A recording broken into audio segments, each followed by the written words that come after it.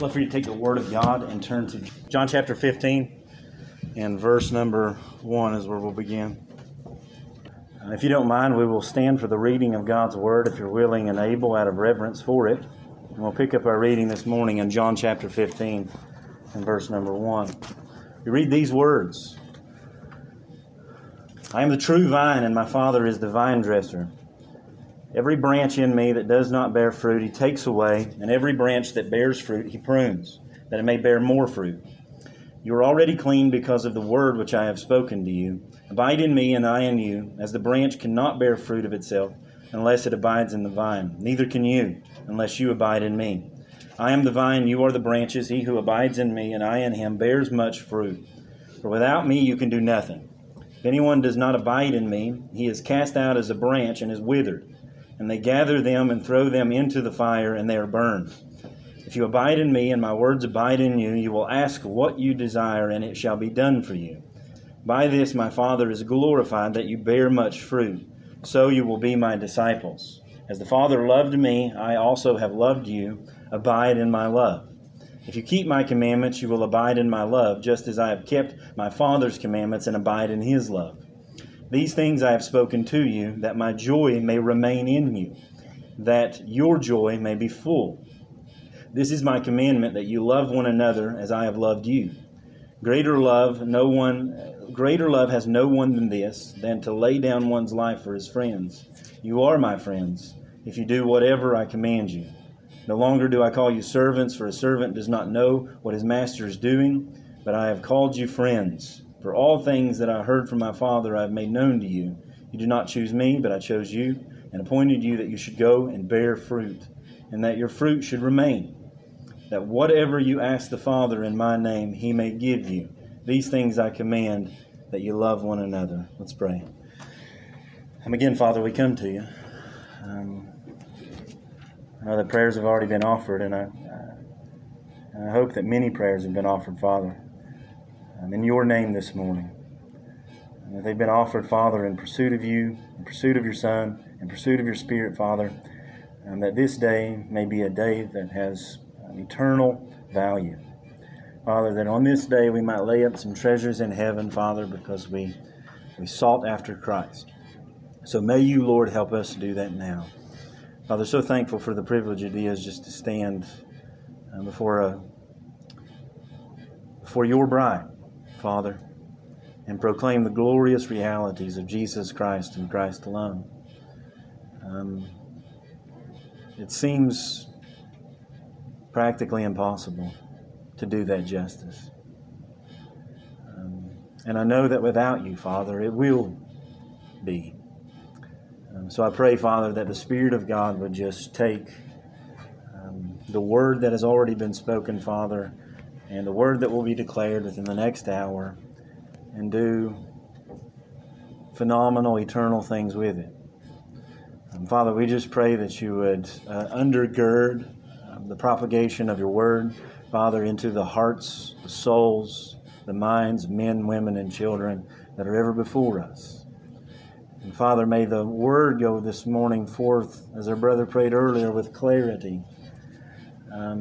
Father, would you give us just a few moments as the people of God, even my own heart, stable minds, reverent spirits, but also, Father, joyful inner men and women, that we may receive the word of God with fullness and with the utmost joy. So, Lord, we thank you for the time that we have together to break the bread of life, and pray that we will do so faithfully, trusting that if that's the case, Lord, you'll do a work in our hearts, you'll transform our minds, and you'll accomplish things, Father, that will not only last the rest of our lives, but will no doubt have an eternal reward. Not for our sakes, Lord, but for the sake of Christ. We pray these things in his name.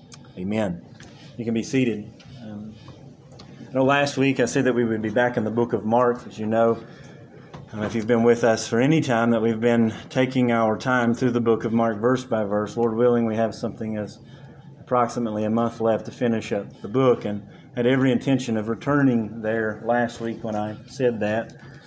But towards the end of the sermon, almost immediately after, I felt compelled to carry on, in some sense, that last point that I tried to make. I don't know that I made it very well, just to be honest with you, at least in my own heart. Not to say that the Lord couldn't work through it and didn't work through it and didn't impress upon each of our hearts eternal things, but at the same time, I felt compelled to come back to that concept, to that principle at the end of the sermon and seek, to the best of my ability, leaning on Christ as much as I possibly can, to explain to our hearts that reality of the vital nature of the union that we have with our Lord and Savior Jesus Christ. You'll remember if you were with us, and if not, let me put this out there, that we were in Isaiah chapter number 54, and particularly in verse number 5, as we built to that, verse number 5 refers to our Lord as our Maker, and our Maker as our husband. We identified that husband as the Lord Jesus Christ Himself. That under the new covenant, our Lord and Savior enters into a relationship with His people that is illustrated in the union of marriage. And just like the union of marriage that we have today, it is both. It may not only be this, but it is at least this. It is both legal and vital. And I use those words to illustrate this, that it's legal in the sense of the court, the nation, the civil government. That when they look at a marriage relationship and they see a man and a woman, they look at it as one entity. For example, if a wife or a husband accrue debt and then that person dies, the other person is legally responsible for it. They are identified with them. They are representative of them. But at the same time, if a husband builds a grand estate and the husband dies, that wife is identified with the husband such that it is hers. It is not his, and he allows her to use it. It is hers. There is this one flesh, this union that the nation civilly understands and even identifies those people as one. And they are often representing another.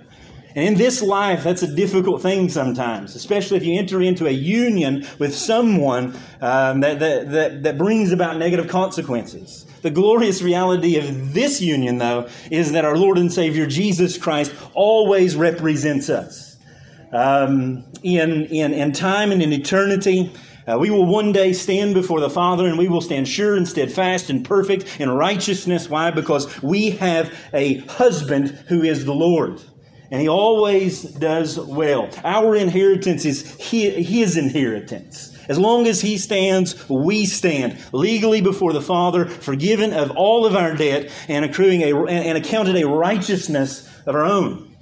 But we have to guard ourselves, because it's more than just legal. It's also vital. And I use that word to say that it's living, it's real. That marriage is more than just a marriage certificate. It's more than just words on a page. It's more than just a legal union. It's more than just a civil way to bind together your taxes. It's more than just property inheritance. It's more than just accruing debt. It's more than just ink on a page. And thus is the Christian life. That yes, we have a legal standing before God, and that is amazing, and we should glory in that. Yet at the same time, there is a living union that our Lord has truly and really with us in this life temporally. We don't need to wait until heaven for that document to take effect. That we are His and He is ours. Paul is explicit on multiple accounts. We are in Christ and He is in us, and He is living in us. We are members of Christ. We are members in our inner man, and we are also members in our outer man. The Bible is clear. Paul particularly also states that not only is his Spirit in us, but our bodies, to the church at Corinth, are members of Christ. Therefore, you are to treat the temple well. You're not to bind yourself, he says, to prostitutes or harlots, because to do so would to bind Christ to that. That it matters what we do here. That we are bound with Christ, not only internally, but in some sense also externally. And what we do in this body matters. And that there is a true and a real union in this life with Christ. Thus that He empowers us to live the Christian life, to grow in grace and knowledge, and to be like our Lord. It is the way that change is influenced in our life. I mean, it is the way that we change. It's more than just legal, just like a marriage union. That as husband and wife live together, they share life together, they fellowship together, and they share themselves with one another. Physically, intimately, socially, habits begin to change. Thinking begins to come alike. And again, that's negative in this life oftentimes. Had a conversation just with our children this week as we're on a long road trip about the person that they are to marry. And the negative consequences that can have if they choose poorly. Or if they seek out the wrong type of man, particularly. Why? Because bad company corrupts good morals, Paul says. And we share with one another life, and we influence one another. And that's bad, but that can also be good if you marry the right type of man or the right type of woman. And that is glorious if you are married this morning to your husband, which is your maker. Because you don't negatively influence him. He always positively influences you. You don't share your life with him in that sense. He shares his life with you. And the more that you are with him, the more that you are gloriously changed for the glory of Christ. So the goal in the Christian life, or at least one of the goals, is to be not only in union with Christ legally, but to be in communion with Christ daily. Every single day throughout the rest of your Christian life. And what that will do is that will foster change in your life. And as you share in fellowship with him, you will inevitably become like him. That's the argument that's being made here in John chapter number 15. John chapter number 15 and verse number 1. And you read these words, I am the true vine, and my Father is the vine dresser. Every branch in me that does not bear fruit, he takes away. And every branch that bears fruit, he prunes, that it may bear more fruit. You're already clean because of the word which I have spoken to you.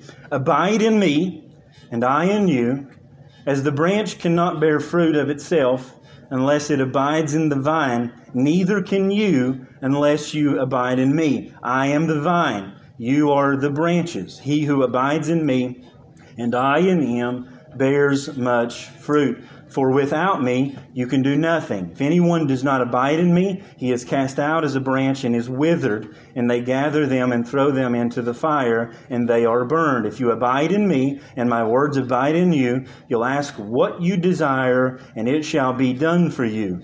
But by this my Father is glorified, that you bear much fruit. So you will be my disciples. It's very likely here that our Lord is picking up a theme from the prophet Isaiah himself. In Isaiah chapter 5 and Isaiah chapter 27, he speaks of the nation of Israel as a vine, and as it is to be productive, and condemnation comes upon it, in particularly Isaiah chapter number 5, because it's not. He speaks of God as the vine dresser, and as Israel as the vine or the vineyard. And here our Lord takes that illustration to speak of himself as being the true vine and the Father being the vine dresser. And it may very well be that our Lord is seeking to have his disciples understand, who would have understood those passages to refer to Israel as a nation who failed to be fruitful for the glory of God, and teach them that he is the true vine.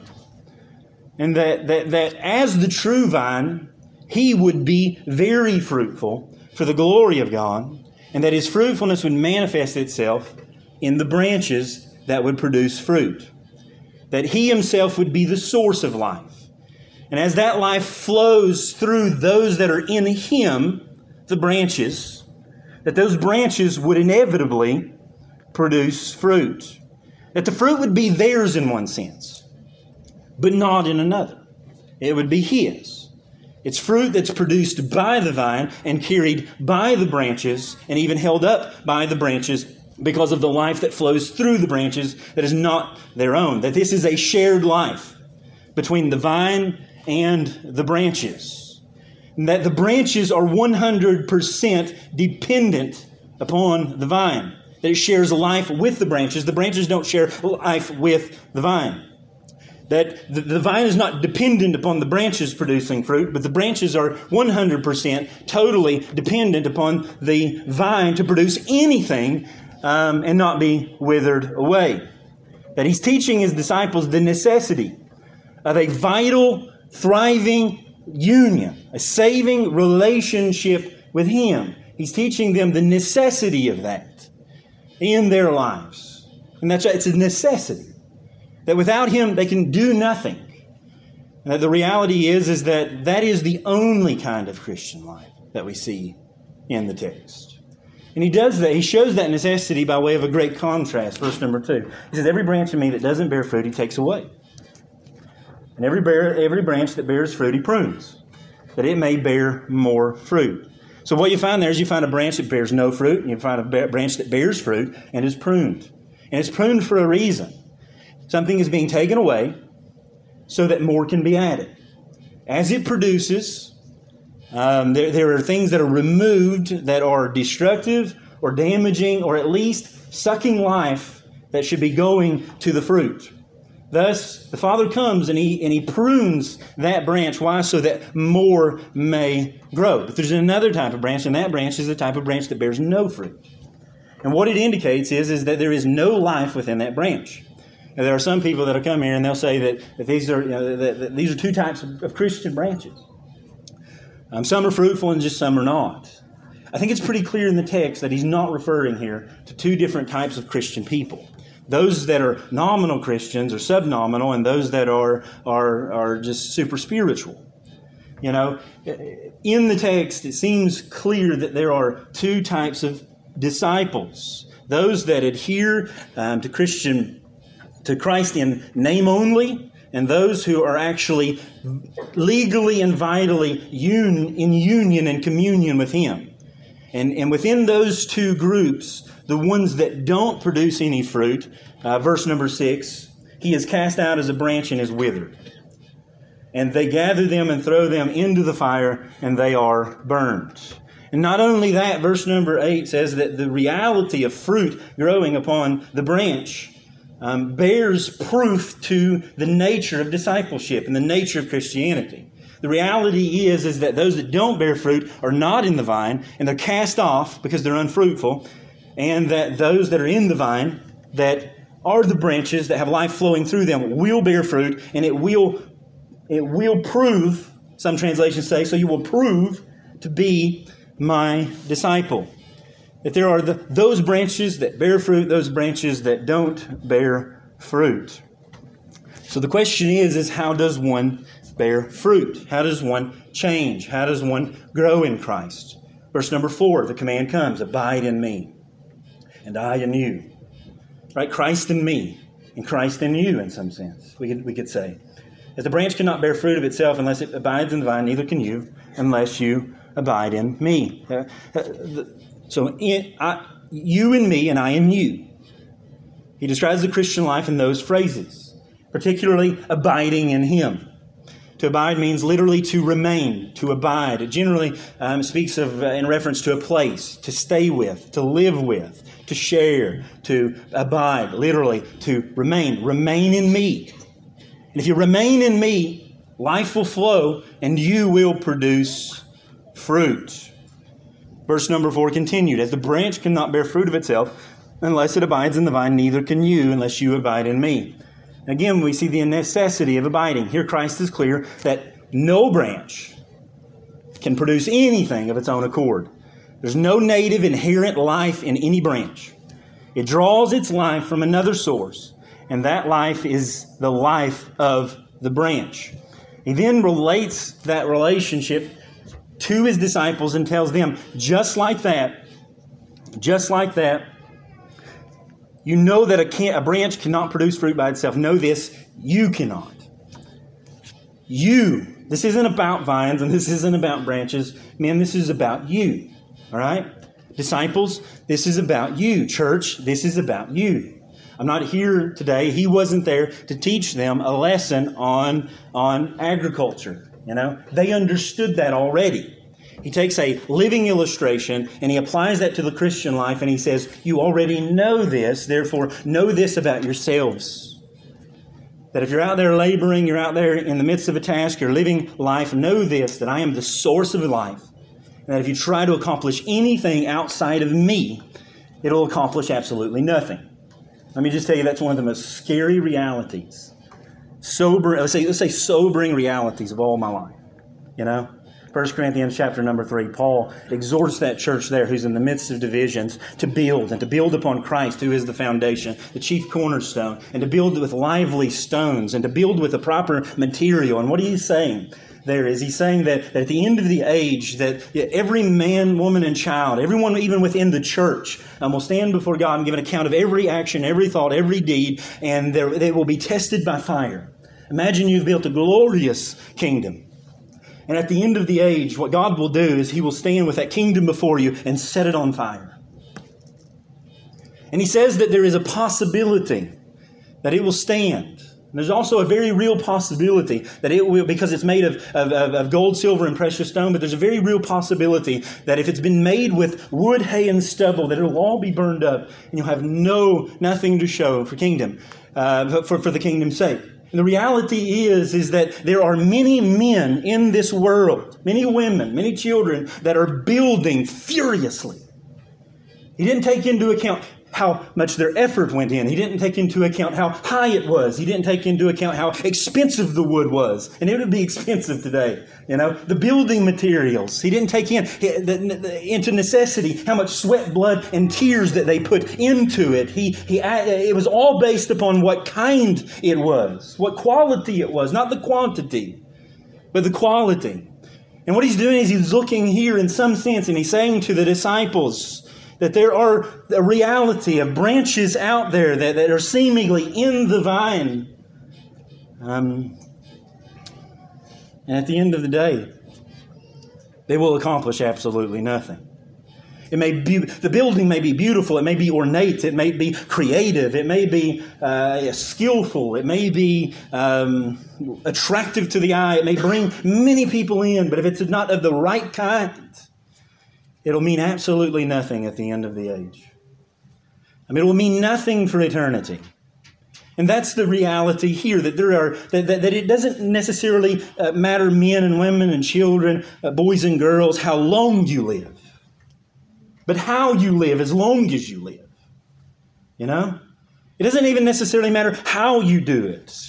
Although that is important, and we're clear instructions. But the reality is that if Christ is not at the forefront, and if He is not if the fruit is not the product of the life that is fusing through you in Christ, and it's not born out of a relationship with Christ, it can, at the end of the age, mean absolutely nothing. Thus, we are commanded to abide in Him, to remain in Him, trusting that as we remain in Him, He will produce things in us that are His and not ours, but at the same time, in relationship to the union, it is ours. Thus, Paul can say things like, I live, yet not I. Christ liveth in me. Like, I'm doing it, but I'm not. He's doing it, but at the same time, I'm doing it. Why? Because He's working out His own salvation with fear and trembling. But He knows that it is of His good purposes to will and to do in our lives as He pleases. And that we are to simply yield ourselves to Him daily. And as He prunes things from our life, more fruit begins to grow. That's the Christian life. You know, it may come in different measures, but the reality is that is the Christian life. There are no other types of Christians. There aren't the type that never grows any fruit. They're just nominal. And those that do grow fruit, those are the really mature Christians. No, there is one type of Christian. That Christian, that branch who is in Christ, and the life of God is infusing through him. And as the Father prunes, he grows. And he grows a fruit that is other than himself, that otherwise he would not have been able to grow. And that is a reality that you and I must come to grips with. That if we are truly in Christ, we are to grow in Christ. And if we are not growing in Christ, we are to examine ourselves and to see even whether we're in the faith at all. The that we are to abide and to abide in Him. We are to live, we're to dwell, we're to remain in Christ. And this is the responsibility of all disciples. And by virtue of that, they will prove to be my disciples, he says in verse number 8. They will bear much fruit, and they will glorify my Father. That's the result. Those are the implications, right? In other words, the glory of God, the fruit in my life, and my discipleship depends first of all and primarily upon abiding with Christ. But what does that even mean, right? That seems to be an abstract concept if you just, because we know He's not here and we are, right? So what does it mean to abide in Christ? Verse number 7, it means probably more than this, but it doesn't mean less than this. If you abide in me and my words abide in you, you will ask what you desire, and it shall be done for you.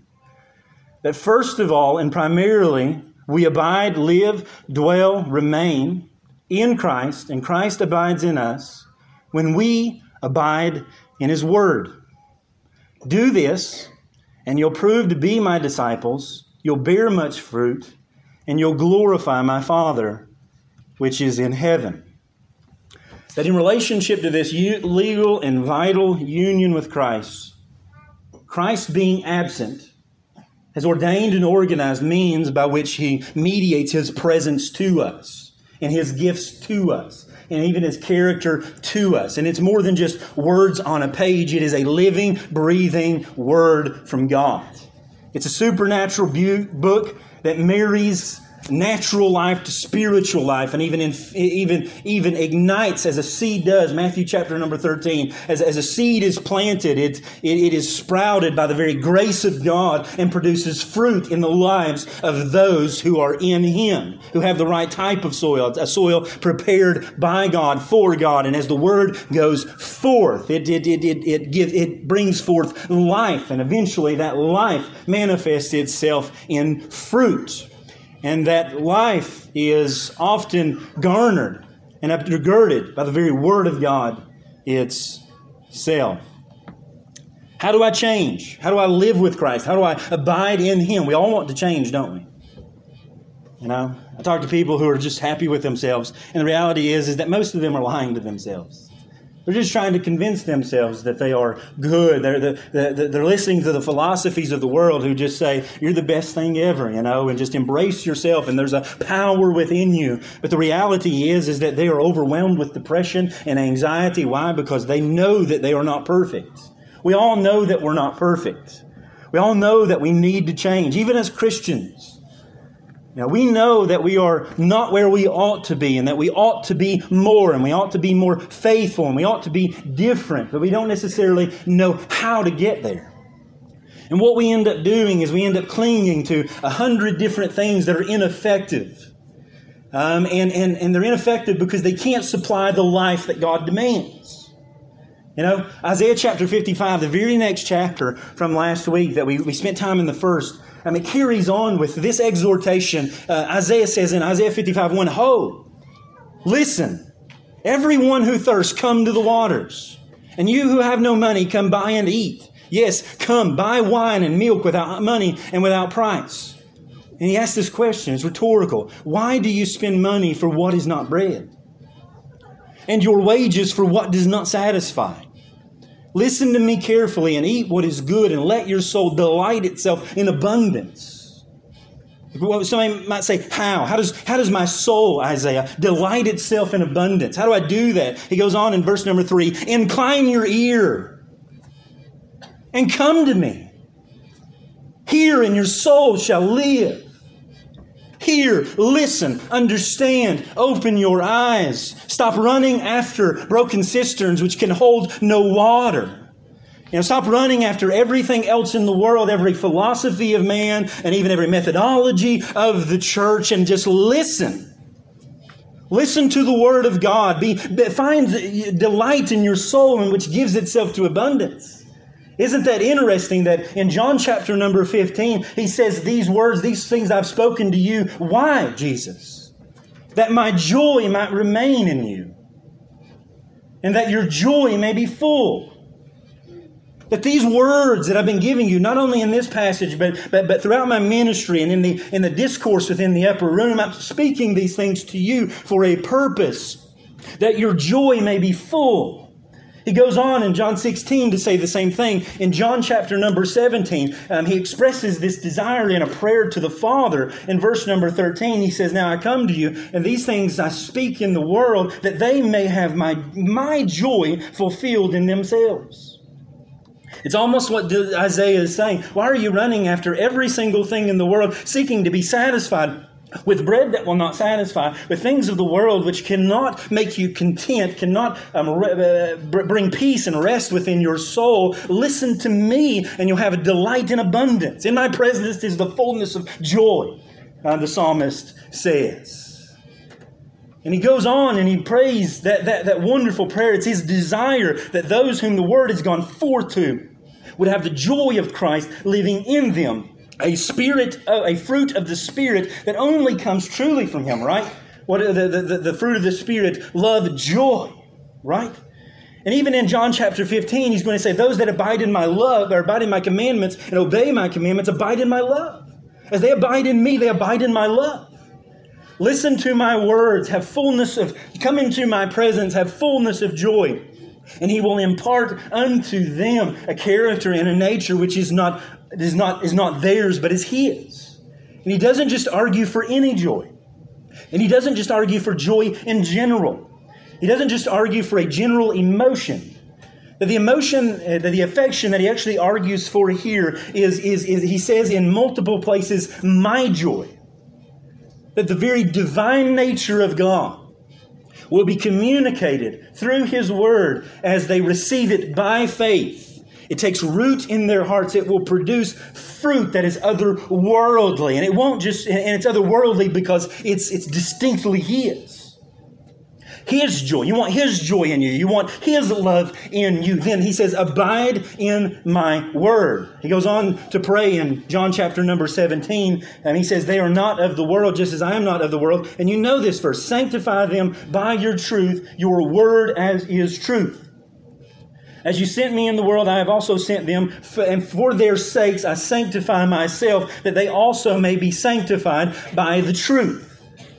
He says, I've set myself apart for the truth and in the truth. Why? So that they could set themselves apart for the truth and in the truth. That Jesus Christ, in some sense, dies upon the cross to secure not only your salvation, but also your sanctification.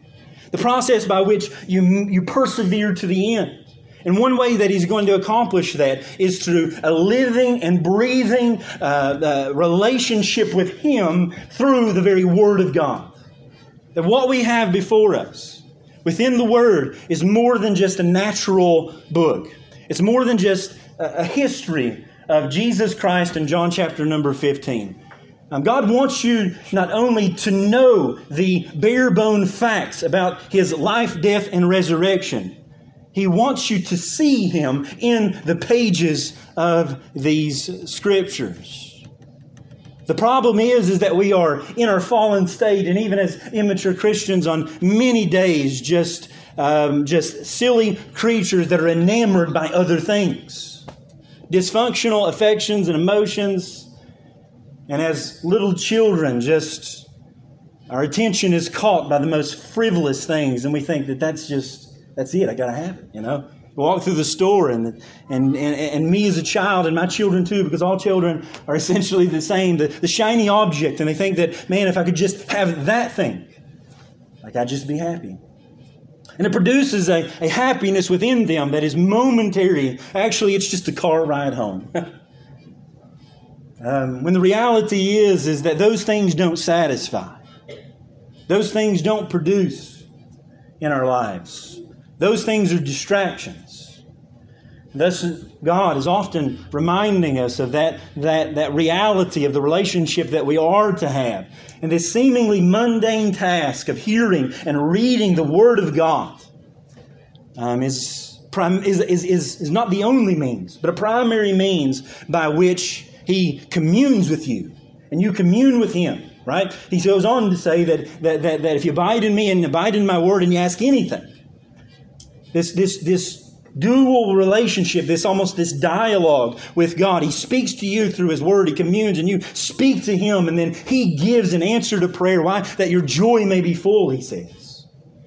That there is, and He even prays for it in His heart, in the depths, before He's about to go to the cross. He could pray a million things, and possibly He does. But He prays this prayer for you, that joy may be full, that those answers to prayer may come. And the reality is that He roots it in the sanctification of the Spirit and man, in the relationship that He has with the Word of God. Thus He says, Lord, Father, sanctify them in Thy truth. Thy Word is truth. And that's the reality, that what we have before us is a sword that pierces. It is a hammer that crushes. It is honey that is sweet to the taste. It is a living, breathing Word from God that brings His very presence to our hearts on many occasions, that take root and fruit grows as a result of it. Turn with me to 1 Thessalonians. 1 Thessalonians.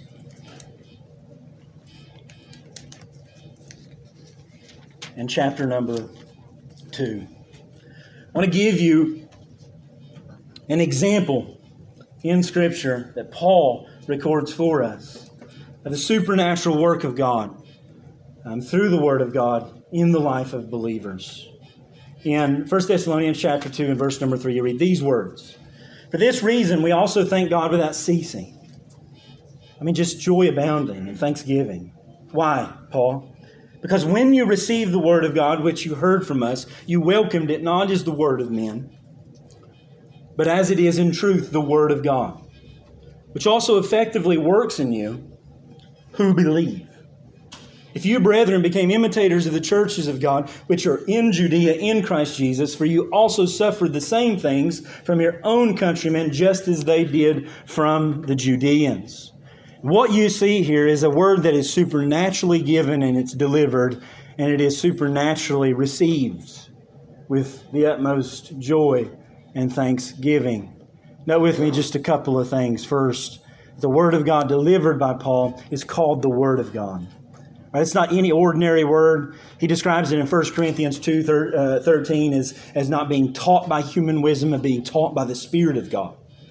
Whereas in Galatians 1:12, I did not receive it from any man, nor was I taught, but I received it as a revelation from Jesus Christ. If this is a word supernaturally received from God and supernaturally delivered in the power of the Spirit. 1 Thessalonians in chapter number 1 and verse 5, Paul writes these words. Our gospel didn't come to you in word only, but also in power and the Holy Spirit and in much assurance, as you know what kind of men we were among you for your sake. And you became followers of us and of the Lord, having received the word in much affliction, with the joy of the Holy Spirit. So that you became examples to all in Macedonia and Achaia who believe. Do you get kind of the process there? You received the Word of God as the Word of God. It came in much power and assurance in the Spirit of God, in the joy of the Holy Spirit, such that you became examples. Right? John chapter 15. Receive the Word. It provokes prayer. It proves discipleship.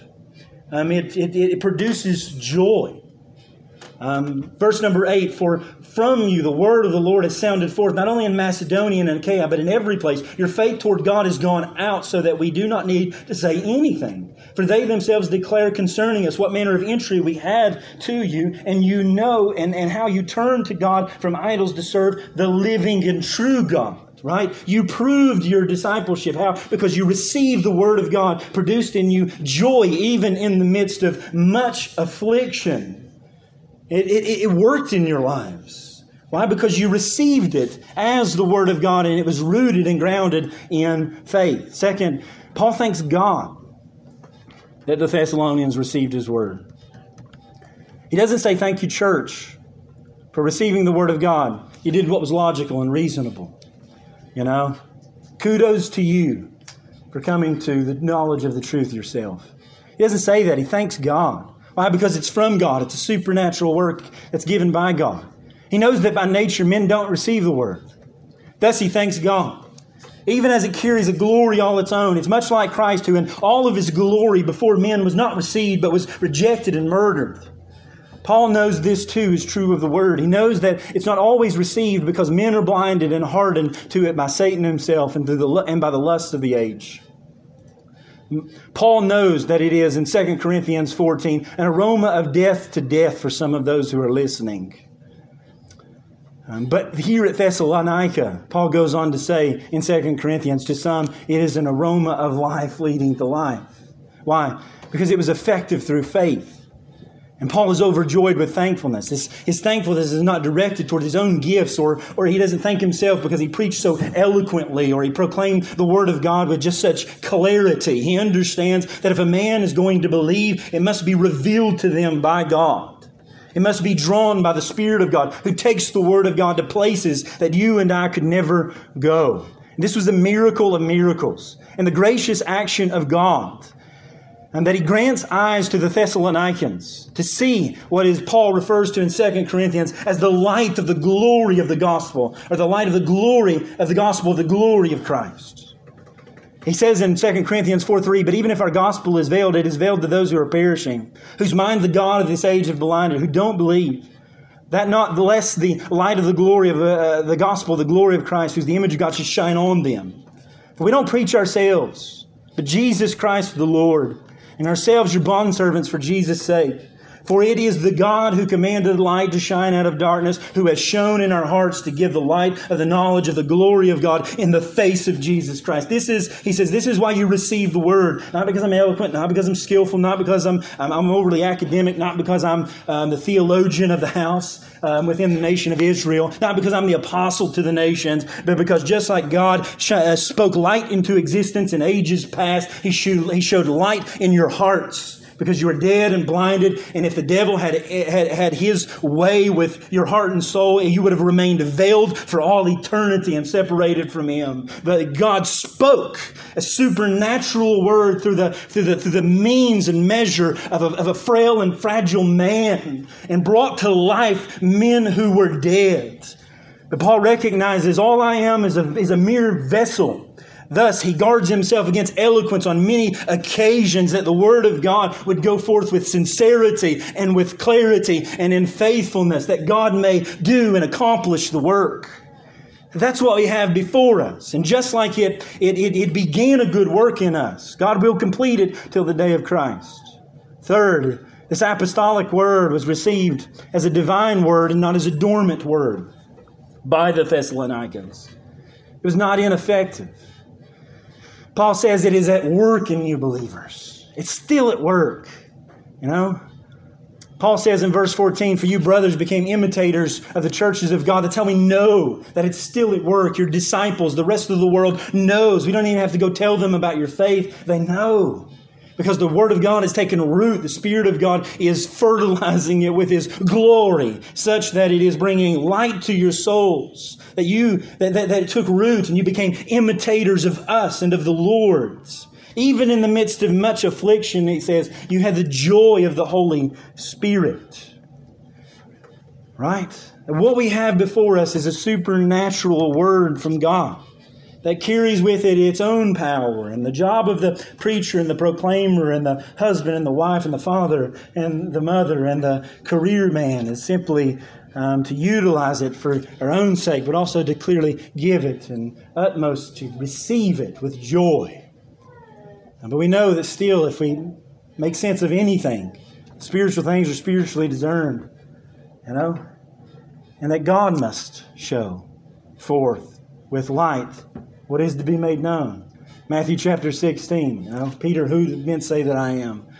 Some say this, some say you are the Christ, the Son of the living God. Blessed are you, Simon Bar-Jonah, for flesh and blood did not reveal this to you, but my Father which is in heaven.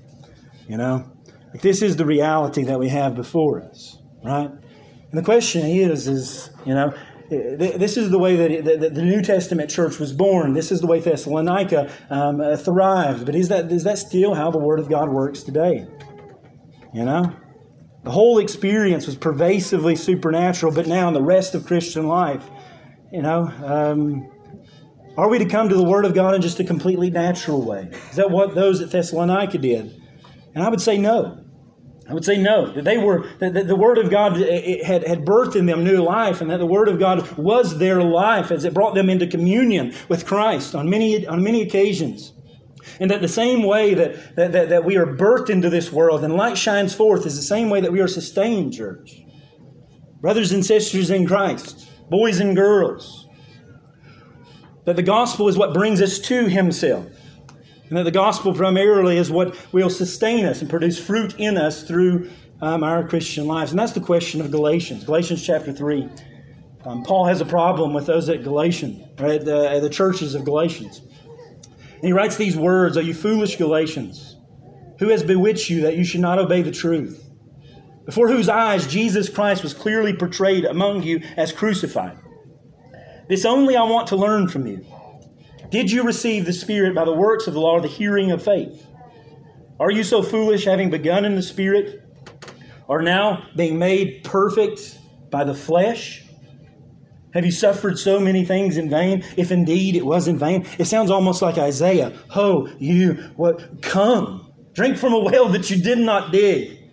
Come buy food with money that you don't have. Why do you run after things that satisfy, the things that feel but do not satisfy, and don't really truly feel at all?" Galatians chapter 3 and verse number 1, that's almost the argument Paul is making. You began in the truth. Why are you now trying to live outside of the truth? If that's how the Spirit operated in your life to bring you to Christ, why do you think that you can live any other way now? And he's calling them to persevere in the gospel, to persevere in the truth. That it was there that they found Christ, right? Galatians chapter 1, before whose eyes Jesus Christ was clearly portrayed among you as crucified. But Christ was not there. As far as we know, He didn't exit the borders of the nation of Israel or anywhere close to that. He didn't travel over to the churches that were that made up the Galatians. So how can the Apostle Paul here say, "Who's before your eyes Jesus Christ was clearly portrayed among you as crucified"? How is it that Christ can be among them yet not? Therein lies the question, right? It was through the preaching of the gospel. It was through the proclamation of the Word of God. It was as the Spirit took the Word of God to their very hearts, such that they could say Christ was clearly among us, portrayed among us, and we saw Him as crucified. 2 Corinthians 3:18, "But we all with an unveiled face, beholding as in a mirror the glory of the Lord, are being transformed into the same image from glory to glory, just as by the Spirit of the Lord." This is one of my favorite passages in all the Scriptures, 2 Corinthians chapter number 3. In this passage, Paul is contrasting the Old Covenant with the New Covenant and the deficiency of Moses in the Old Covenant. He says in verse number 13, "Unlike Moses, who put a veil over his face so that the children of Israel could not steadily at the end see of what was passing away." And what he's speaking of there is he's speaking of a covering the glory as He comes down off the mount. He's been in the presence of God. The glory is just overwhelming. So He veils His face so that those that are about Him could not see. They couldn't handle it. So He covers His face and veils the glory. Verse 14, he says, "But their minds were blinded, for unto this day the same veil remains unlifted in the reading of the Old Testament, because the veil is taken away in Christ. But even to this day, when Moses is read, a veil lies on their heart." And what he's saying that the glory was not only hid from them that were among Moses, but that the Jews in successive generations, the glory was hid. Why? Because their minds were veiled as they read the Old Testament, as they read Moses. And when they read the Old Covenant, they did not see the glory of God in the Word of God. And he goes on to say that until the veil is taken away in Christ and they turn to the Lord, they can't see the glory and they won't be changed. But he goes on to say, "But we, all with an unveiled face, beholding as in the mirror the glory of the Lord, are being transformed into the same image from glory to glory, just as the Spirit of the Lord." That the veil has been lifted in Christ and His glory is revealed, and we are transformed by the Spirit of the Lord as we behold it. Behold what? Behold Him. Where's the glory at? It's in Christ. And just like in the Old Testament, the glory was with the generation of Moses. But what happens when Moses is gone? Does that mean that they can't see the glory anymore? Paul argues, no, the glory was there. It was just veiled. And it was veiled and the glory was present in the depiction of Christ and in the Word of God as it's supernaturally given. As they read it, they saw the glory, but they didn't see the glory. And many people today have an issue with even the New Covenant in a similar way. Jesus came. He died. He was buried. He rose again. He ascended. Where is He now? If Jesus was to come back, I would believe. You know? I mean, you can imagine, you can understand how John was so strong, don't you? Can't you? Jesus was with them. 1 John chapter number 1, he said, John 1, he says, the Word became flesh and dwelt among us, and we beheld His glory. The glory as of the only begotten of the Father, full of grace and truth. He says that in 1 John, that which was from the beginning, which we've heard, which we've seen with our eyes, which we've looked upon, and our hands have handled concerning the word of life, the life was manifested, and we've seen and bear witness. John saying we saw His glory, we were there, we laid next to Him, we held Him with our hands. And you look at that and you think, man, the apostles were just supernatural. I mean, how could they not be? They prayed with Christ, they heard Him preach, they held Him with His hands, they saw the glory. What do we have in a book? You know? All that we have is just ink on a page. As if it's, John goes on to argue that it's more than that. That John is actually recording the very Word of God in that. And he's saying we saw His glory, we were there. But the question remains, what about those who were after Christ? What about those who were after Moses? What about those who didn't see Christ in the flesh? Are they doomed because they don't have Him? Do they have sufficient evidence and reason to reject Him because He's not here? I mean, you hear it all the time from atheists. If He wanted to come down and show Himself, I would believe. But we can't hear Him, we can't see Him, we can't hold Him. Is our faith going to be nearly as strong as theirs? John says you can.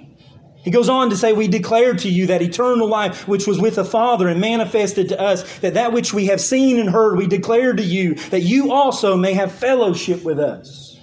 And truly our fellowship is with the Father and with His Son, Jesus Christ. The Apostle John made clear that he saw as his role as a helper in later generations to portray Christ to them. He knew possibly that later Christians would wonder if they could have the same spiritual insight and the same spiritual sight of the glory of Christ as those first eyewitnesses. And he believed they could. And I believe you can. That he put the glory of the Son of God front and center as he wrote his gospel. That it's alive and breathing and speaks to the hearts of men. And through it, the Spirit of God enlightens and light shines out of darkness. And he portrays the glory of Christ and the signs of Christ and in the raising of Lazarus and in the gospel message. But what about generations to follow that didn't see the Lord firsthand? How would they see the glory of God and believe? John's answer to that is simple. That the Holy Spirit would come and enable him and other eyewitnesses to put what they saw into words. John 14:26, John 16:13. When He, the Spirit of truth, has come, He'll guide you into all truth. For He'll speak not of His own authority, but whatever He hears, He'll speak, and He'll tell you things to come. He will glorify Me. He will set before the church throughout all the ages, in every generation and in every geographical location, that when the Word of God is preached, the Spirit of God will enable those to see the glory of Christ. Such that the New Testament could even say that you and I, the least of the kingdom of God, is better off than even John the Baptist, who saw the Christ, who was the greatest man born of a woman at that time, who was martyred for Him, recognizes that you and I are not insufficient in what we have, that we have before us. The agency of the Spirit of God such that He can glorify Christ through the truth that is told and proclaimed. And you can be instructed and encouraged and to grow in Christ. And the same is said by Paul. This isn't just John, this is Paul. Ephesians chapter 3. I won't spend a lot of time here just to say Ephesians chapter 3 and verse number 4. Well, let me read verse 3. How that by revelation he made known to me the mystery. He's talking about the mystery of the Jew and the Gentile, the coming together as one body. And he says, as I have briefly already written, by which when you read, you may understand my knowledge in the mystery of Christ. You know what he says? He says, I've already recorded things. And when you read those, God by His Spirit can take it and show you the mystery of Christ, which when in other ages was not made known to the sons of men. To do what, Paul? That the Gentiles should be fellow heirs of the same body, of which I became a minister according to the gift of grace. And in verse number 14, he goes on, he explains a little more. You know what he does? He says, for this reason I bow my knees to the Father of our Lord Jesus Christ. You know what it does? It provokes him to prayer, the mystery of Christ. Does that sound familiar? John chapter 15, abide in my word. You know what it'll do? It'll provoke you to prayer. It'll transform your inner man. You'll pray. You'll seek. What does he seek for? That Christ may dwell in your hearts through faith. That you being rooted and grounded in love may be able to comprehend with all the depths, the width, the length, the depth, the height, to know the love of Christ. Abide in my word. Know the mystery. And God's love will abide in you. Right? That's what Paul's praying here. In some sense, and much more eloquent and in an in-depth way. But this is what the mystery of Christ that is read is supposed to accomplish in our hearts. That this is the idea. That when you read, you are to see. In particular, you are to see Christ and be transformed by Him. And that the Word of God takes root in your life and even communicates to you His divine nature. You say, well, I don't know if that makes sense. That makes sense to me either. Welcome to the club. But the reality remains. 2 Peter chapter number 1. Let me give you this and we'll close it down. 2 Peter chapter number 1. You read these words. Verse 2. Grace and peace be multiplied to you in the knowledge of God. How? In the knowledge of God. And of Jesus our Lord. As His divine power has given to us all things that pertain to life and godliness. You know, I've heard that quoted about 1,000,000 times, and I've quoted it probably about 100, saying that the Lord Jesus Christ has, when He saved you, given you all things pertaining to life and godliness. I've even somewhat in past insinuated with a lack of understanding of this verse that it's within them. You know, and that's nothing more than just pagan philosophies, and humanistic thinking today, saying the power lies within you. And in some sense it does. But how? That His divine power is given to us all things that pertain to life and godliness through the knowledge of Him,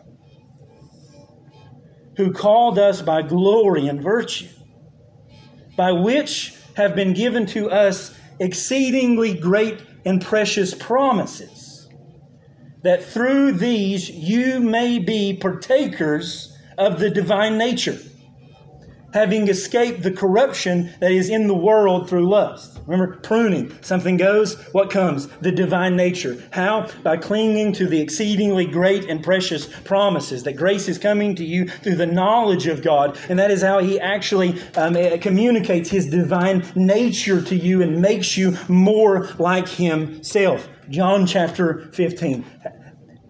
How in the world do you have the joy of Christ? It is part of His divine nature. And He promises that those who abide in Him will have the fullness of that joy, and not just any joy, but His joy. He's imparting His divine nature. That's what He says. And He says it in more than one place. He says that you may have my joy. That's a hard thing to think about, isn't it? Most of the time when we picture our Lord and Savior Jesus Christ, we see Him crucified. We see Him agonizing. We see Him weeping. We see Him with compassion. But here He expresses, as He does in a couple of other places, the joy that He has. He must have been the most joyful man that ever walked the face of the earth. We never see Him with a smile on His face in pictures, and we never hear of the joy that He had. But if He is a man who not only does all things right, but even emotes and affects right, and has the appropriate affections when necessary and when appropriate, how joyful He must have been. I think that it's Luke chapter 10 that He rejoices in the knowledge of God. He actually rejoices in fellowship with God. He rejoices in the fact that God, and as he sends out the 70, he comes back and he thanks God and he rejoices because he had revealed, because the Father was revealing the knowledge of God to the least of them. You know, that was where his joy was. It was in communion with the Father. It was a direct product of that, and it was in his works, and it was in his actions, and it was in who he is, and his character, and his nature, and it was just a glorious thing to encounter when no doubt when a sinner came, the joy that overwhelmed our Lord. What a sight that would have been to see a little one come to Christ, or to see an adult come to Christ. It must have overwhelmed him with joy. And he says that the joy that he has, and now it's unbridled, no longer veiled in human flesh, that is mortal.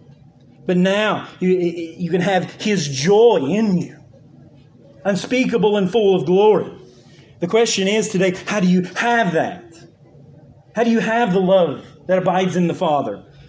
How do you have it? Through the knowledge of God. You have it through His exceedingly precious promises. You have it as the Word of God is communicated to you by the Spirit of God and shows you Christ, and He imparts to you His divine nature and makes you more like His Son. As the vine, it infuses the branch with His life.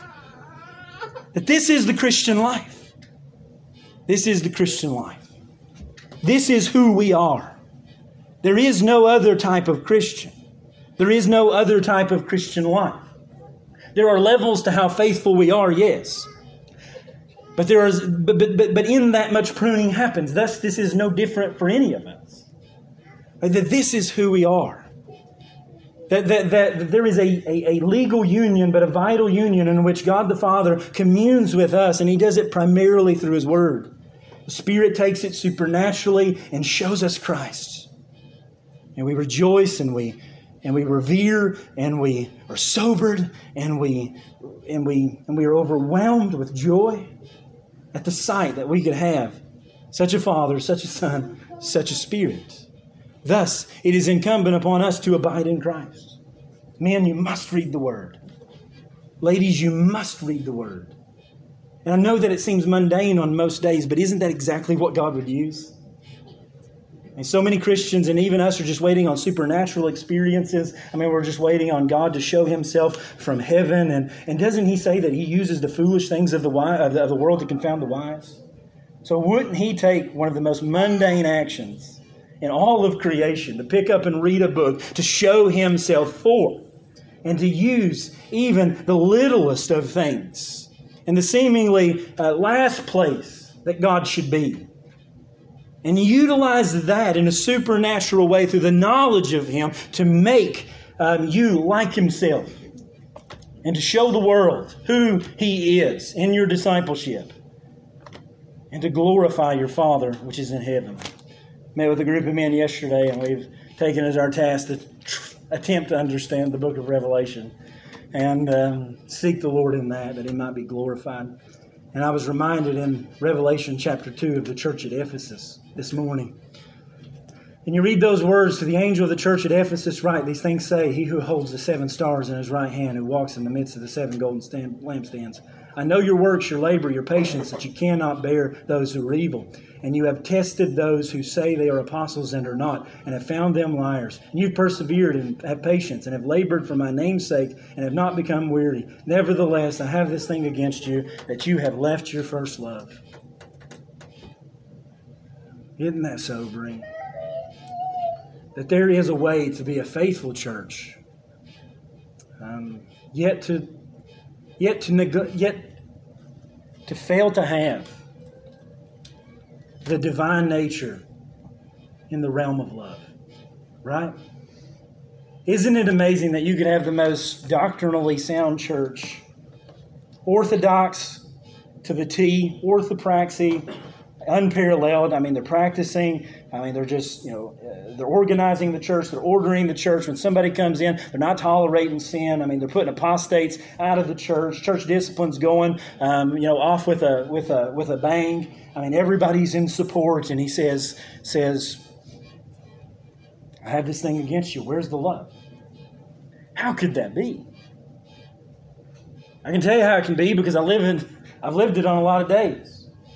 An academic exercise where the Word of God is nothing more than an academic exercise that I read for whatever reason, and it's not to pursue Christ. That there is a way to read the Word of God without reading the Word of God. That there is a way to operate as a church and yet not have the impartation of the divine nature. It is just clear to me that at some level the church at Ephesus was not abiding in Christ. They were abiding in something. Their life was drawn from somewhere and it mimicked. It looked like a branch bearing fruit. And He calls them to turn. And if they don't, then they will. The light will be taken away from them. So to turn back to that love, how do they do that? I think you do that through a proper reading of the Word of God as you pursue Christ through Him. Or you pursue Christ through the reading of the Word of God. The Gospels proclaim the Word of God takes effect.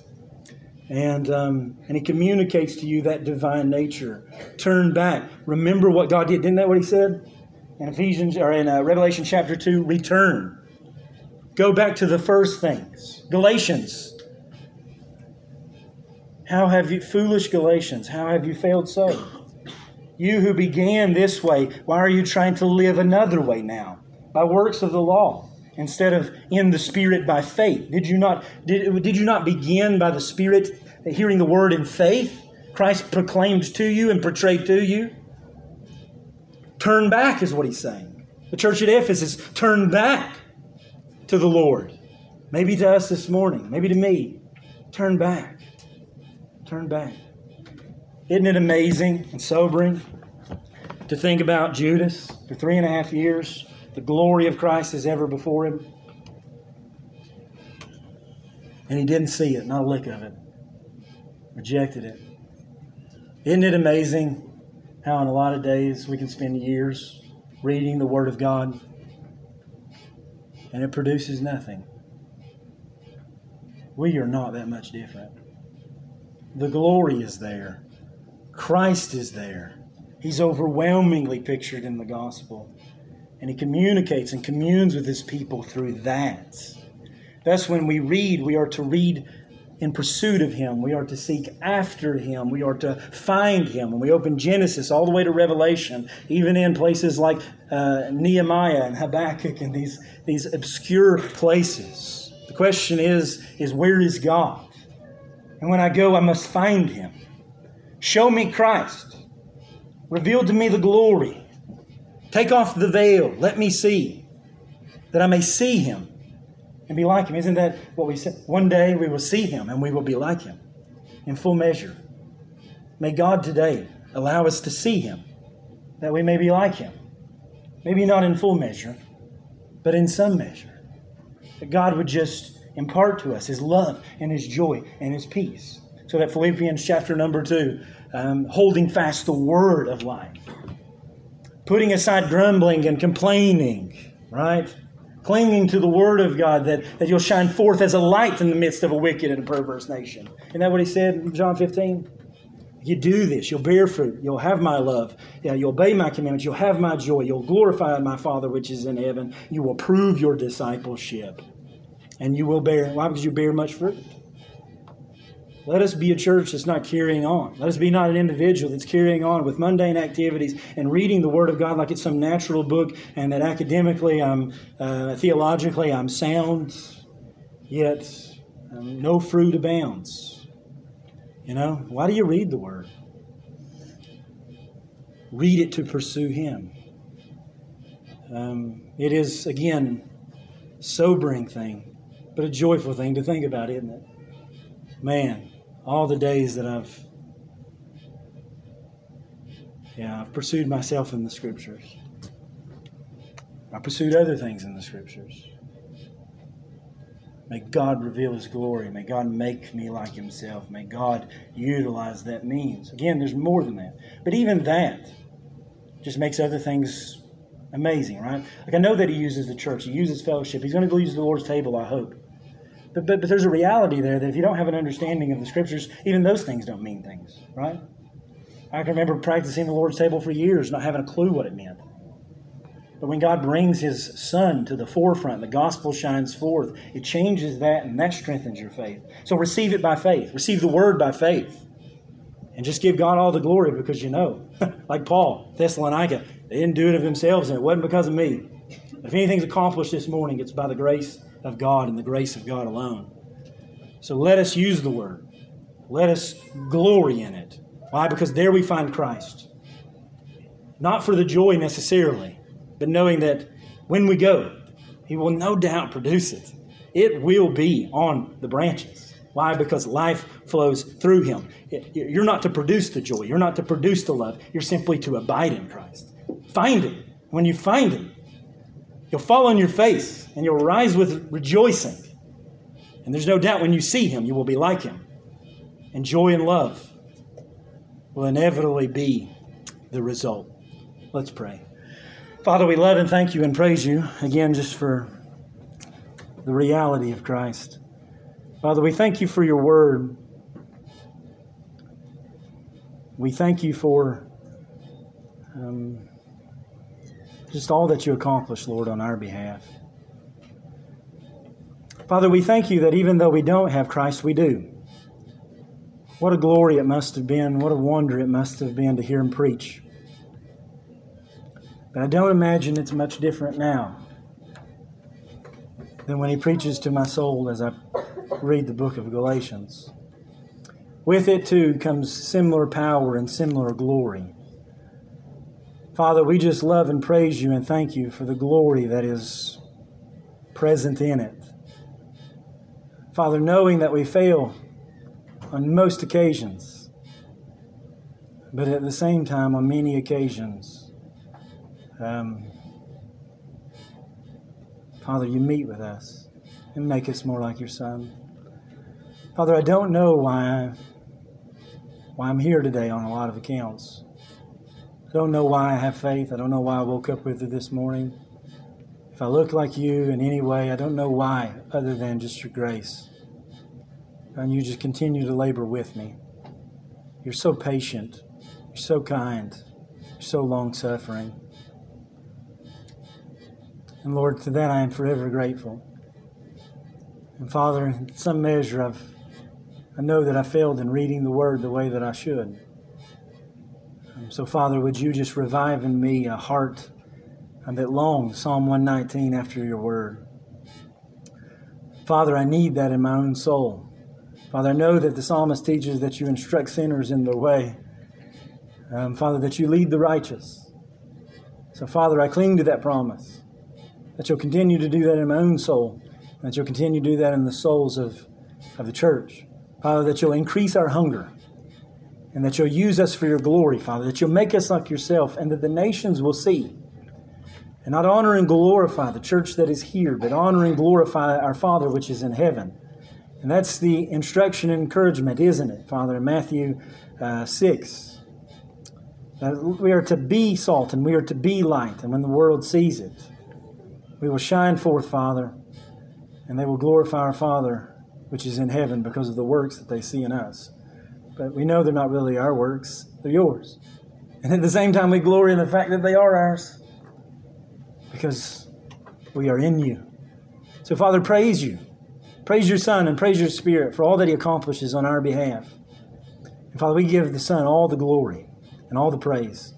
And just pray, Father, that if we are like a church at Ephesus or at any other stage, Father, that You would just renew the Spirit that is within us. That You would give us a lively relationship to the Word. And, Father, that You would just reignite that love and joy as a result of communion with You. That's what we ask, Father. We simply ask that You would commune with us through the Word.